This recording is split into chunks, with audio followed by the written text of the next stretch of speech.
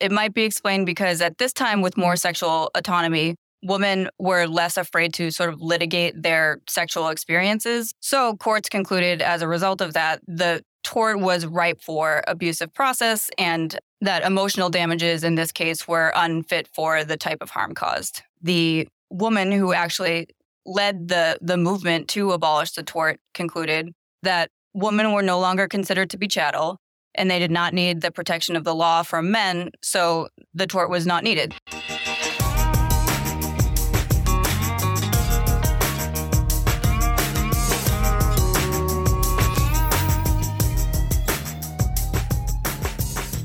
Hey, this is Sean Kernakian, and you're tuned into Civil Action. This is the podcast of Kabitech LLP.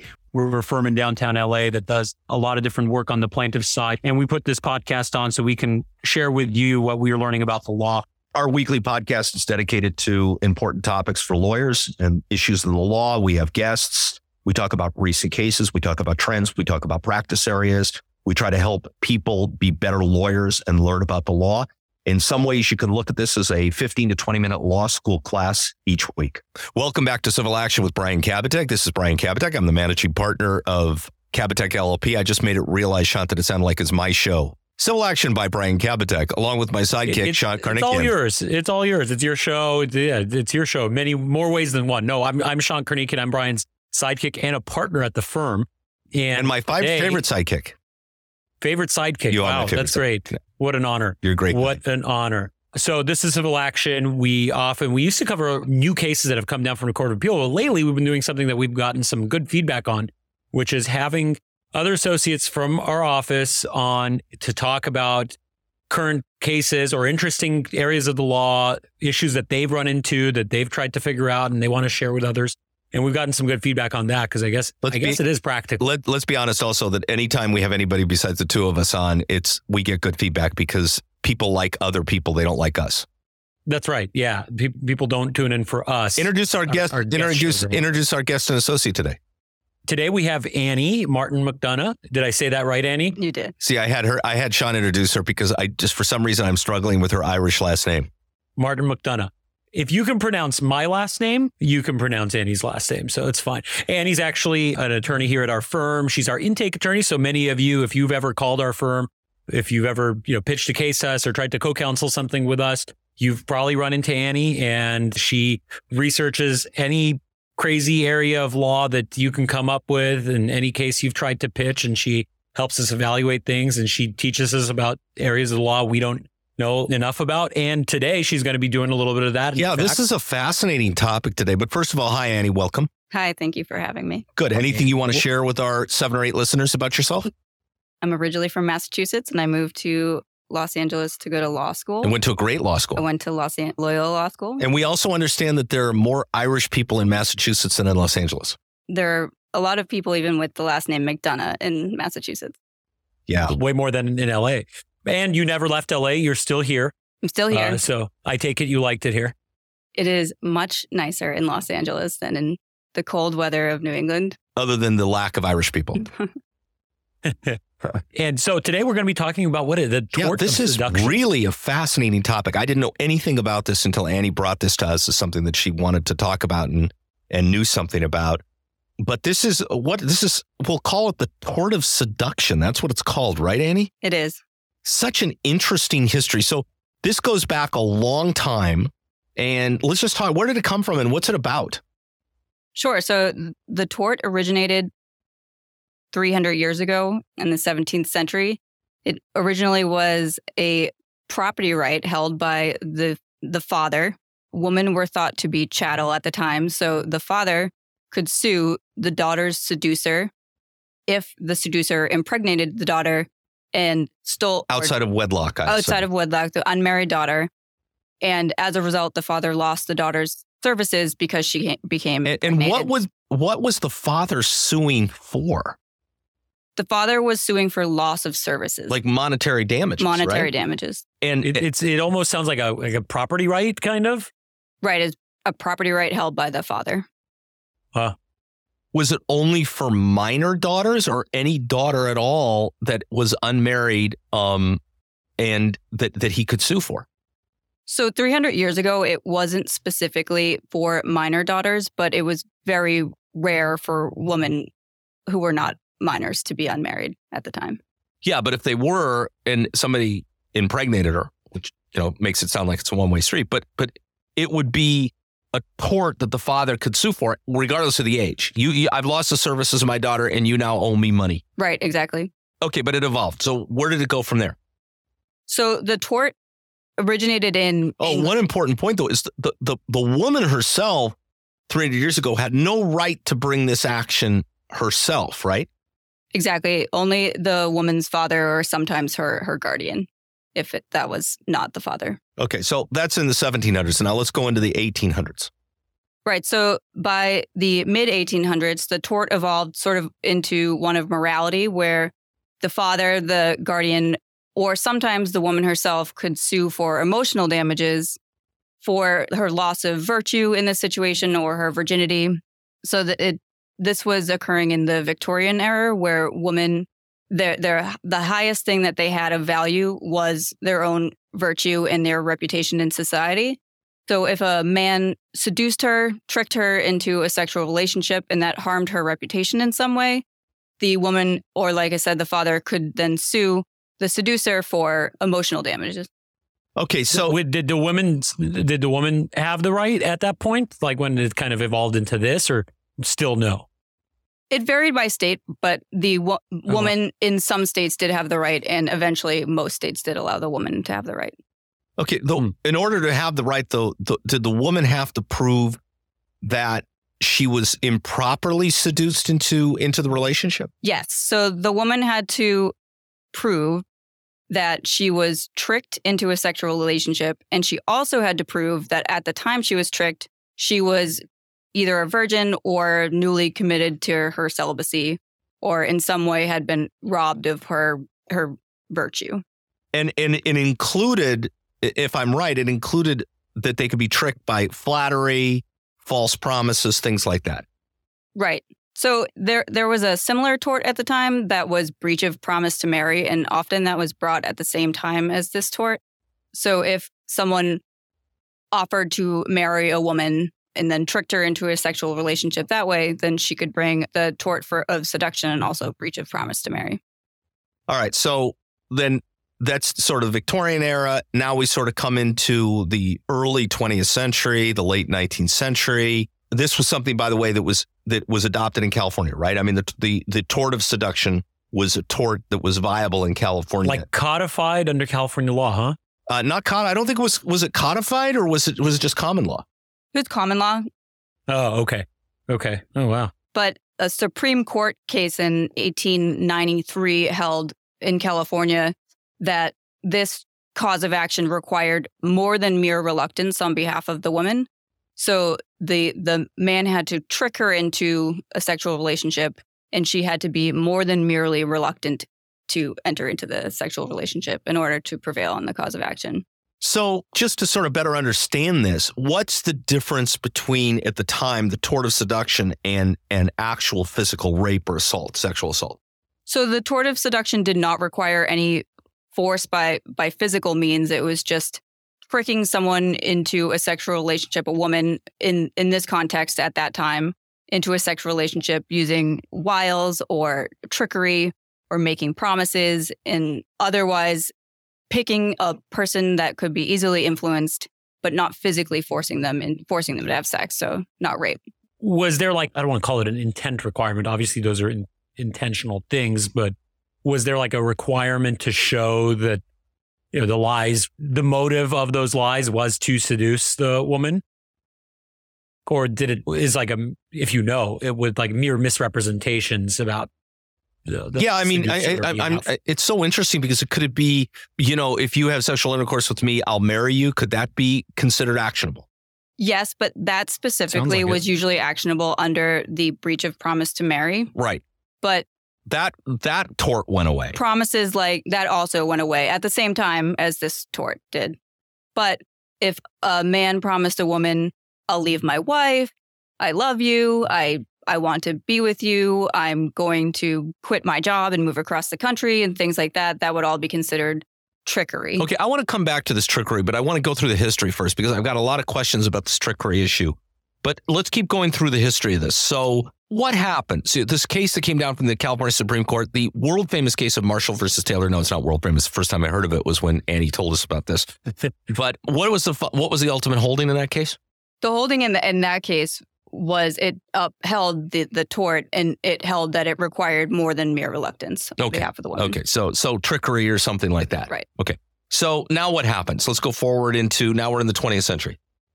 So now in the 20th century, most jurisdictions have abolished the tort of seduction and other similar claims, like I said, the breach of promise to marry. So what happened is by 1935, women had the right to vote, contraception was widely available, and for many societal reasons, women were on sort of a more equal playing field. So there are sort of three reasons why the tort started to lose popularity and there was a movement to abolish it in 1935. First, it might be explained because at this time with more sexual autonomy, women were less afraid to sort of litigate their sexual experiences.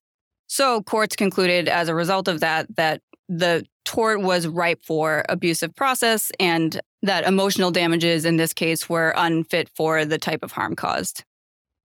Second, and this is what the woman who actually led the movement to abolish the tort concluded, was that women were no longer considered to be chattel and they did not need the protection of the law from men, so the tort was not needed. So women argued to abolish it. Could kind of like I guess that argument is that it was sort of like a patronizing tort. Exactly. Yeah, but I know there's a third one, but the first one almost sounds to me like a tort reform kind of argument, which is, people are just going to abuse this and these women are going to come forward with these bullshit lawsuits and we don't think that, they should be doing this and women can make their own decisions, et cetera, et cetera. So while the second one seems very pro women's rights, the first one sounds exactly the opposite. I agree. Yeah.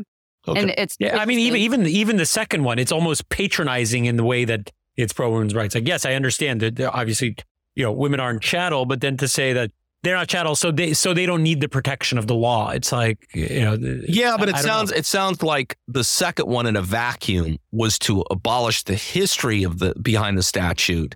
That's to attack the history behind the statute. Totally. To say that the statute, one of the reasons the statute was enacted was because women can't make their own decisions and men get to make the decisions for them about whether or not to sue or whether or not they're valuable to the family or household. Anyway, there's a third reason. The third reason is at the time, there were a bunch of highly publicized news stories that basically covered significant recoveries on behalf of women, claiming that they were seduced by men. These were powerful men that were in business and in Hollywood. And as a result of those news stories, people thought that this was a really common cause of action and that these recoveries were the norm. So there was sort of just a public backlash to the tort as a result of those news stories. Well, that sort of sounds like the first one, right? I mean, it also sounds like tort reform. It sounds like we're trying to protect powerful people who are getting sued for something like this. And, it's like Harvey Weinstein or someone like that and saying, it's just outrageous that someone like that is getting sued because he's rich and powerful. Right. Okay. So, yeah. Or like the argument like, the courts are jammed up with these types of cases. And it's like, it's not. It's just they generate a lot of press. And California did away with this, right, by statute. California followed the national trend in 1939 and did away with it by statute. And although it did not explicitly say it at the time, it later concluded that the tort was against public policy, and that is why the statute passed in 1939. Well, you can say an awful lot when you say against public policy. But having said that, are there any states that still have the tort under the common law? There are about 1/3 of states still maintain the action in some form or another. This was recently brought in a case in North Carolina. I don't know the outcome of that case, but in most states, it's this. Even though the tort still exists and the cause of action is available, it's very rarely brought. Yeah, that was my next question. Is do you ever actually see any lawsuits being brought in states where the common law hasn't been tossed out? The case I was talking about in North Carolina, and I'm sorry, I don't know the outcome, but it was a case where a woman was raped by another another student at her college. And it turned out that that case was it was decided on the fact that the man raped her and not that he seduced her, even though this was one of the cause of action brought. All right. So here we are now today in California without this, with the statute actually on the books abolishing the common law tort. And one of the things you're arguing for is that perhaps we should take another look at this tort, perhaps revising it in some fashion wouldn't be a bad idea. So talk to us about that. What's your thoughts about that? I think it's interesting because looking at the tort in its historical context, I mean, nobody wants to bring that back. We don't want woman as a property right. And we also don't want to say that a woman's virginity is what equals her worth. So I think the reason to bring the tort back is because it opens the door to allow plaintiffs to sue when they are coerced into a sexual relationship through non-physical means. Let me ask you this question, though. This is the thing I was struggling with was this. I was thinking the Harvey Weinstein example, which is, now well known and been found guilty in both coasts. So as far as I can tell, and if my facts are wrong here, I apologize because I'm just trying to use it more as a hypothetical. Harvey Weinstein doesn't necessarily physically force anybody into, or in some of these people, into a sexual relationship with them. He uses his power, he uses his authority, he uses his position. And for that, there's both tort remedies and criminal penalties, right? So what's the need for this statute under those circumstances? I could think of one, maybe a lower threshold or a more defined threshold of what needs to be established for holding someone like that liable. Yeah, I'm not trying to be insensitive to it. I'm all in favor of creating more torts, right? Yeah. Saying how is it any different? I don't know. I mean, I guess create a distinct, unique cause of action that can be brought in a situation like what we saw during the Me Too movement, which I'm sure is still going on and has gone on sadly for a really long time and probably still doesn't get enough attention, the attention it deserves, but creates a unique cause of action that, yeah, sure, the same remedies might be available through another tort, through bringing a claim for assault or battery or things like that. But if you make it even more straightforward, it creates sort of like a unique remedy or unique mechanism for holding the perpetrators of this type of conduct accountable. I think that's where the value. Annie, what are your thoughts? Yeah. I'm interested in Annie's thoughts. I think it's not that I'm not interested in your thoughts, Sean, but not that interested. Yeah, I know. Yeah, it's okay. So what this statute does is it prohibits cause of action for seduction. So the repeal of it wouldn't necessarily authorize explicitly these causes of action to move forward. It would just open the door to litigate them.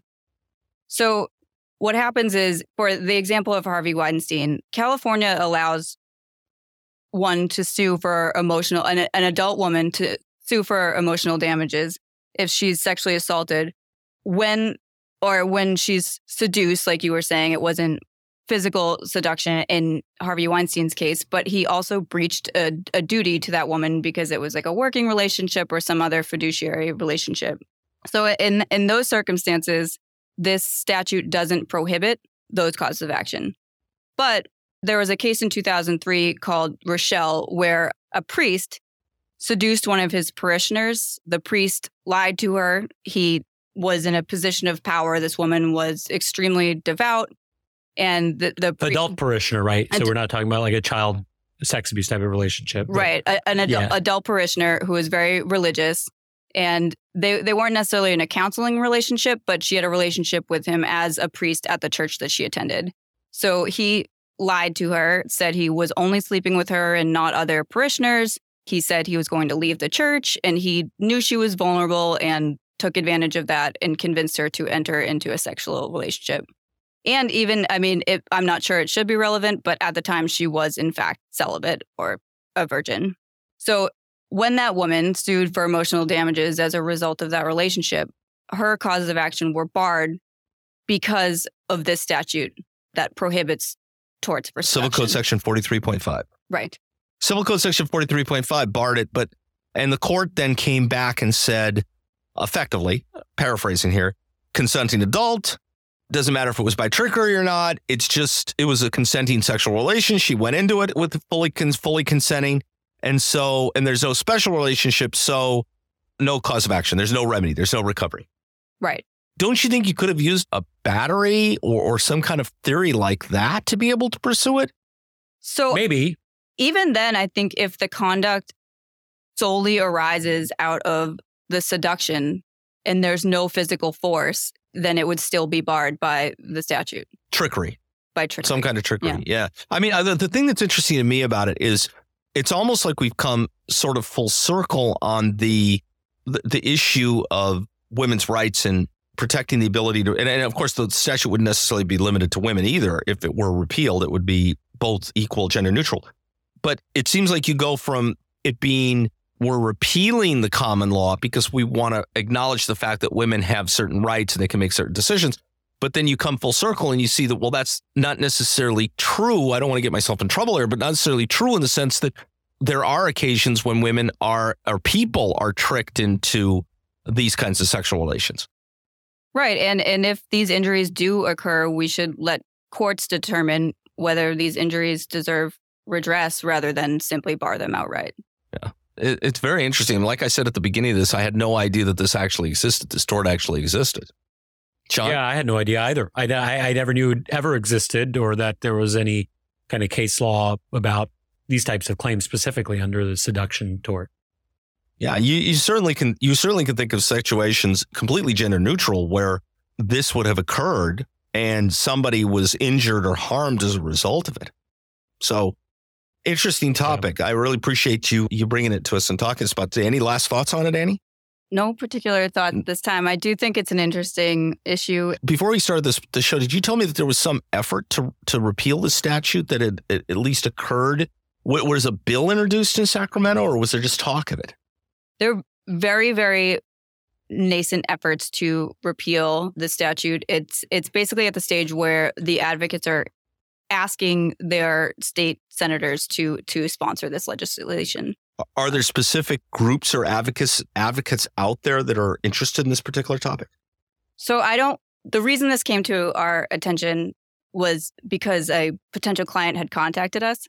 So they are not a named group, so I don't want to name them as individuals, but they are making headway here and really trying to make this happen. Hey, and very important for Sean's benefit, nascent. Nascent is a adjective, and it means just coming into existence and beginning to display signs of future potential. Okay, that's Sean? a very big word. That's too big for me. Clearly too big for Brian because he had to look it up and tell me the definition. No, it's got 7 letters in it. I mean, it's a big word.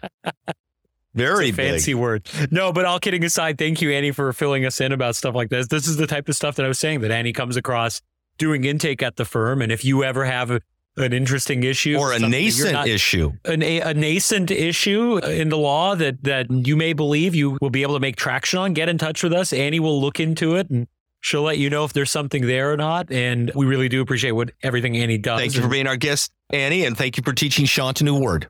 Thank you so much for having me. Thank you.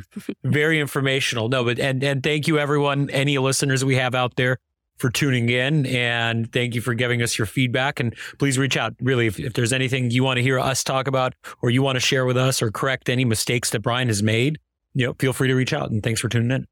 Hey, thank you for listening today. We really appreciate it. This is Brian Kabateck. You can reach me at bsk@kbklawyers.com.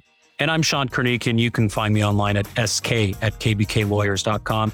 And as you might have guessed, our website is kbklawyers.com. You could find us on all social media platforms at Kabateck LLP. We like putting on this show. We appreciate you listening. If you can, go online and like us, give us ratings, follow us on all the different platforms. If you know someone that practices in a particular area and you think they might find this useful, feel free to share it with them. And feel free to reach out to us if you have any questions, if you want to bring an interesting case to our attention, you have a potential case you want advice on from us, we'd be happy to help you out if we can. And we'd love to hear from you.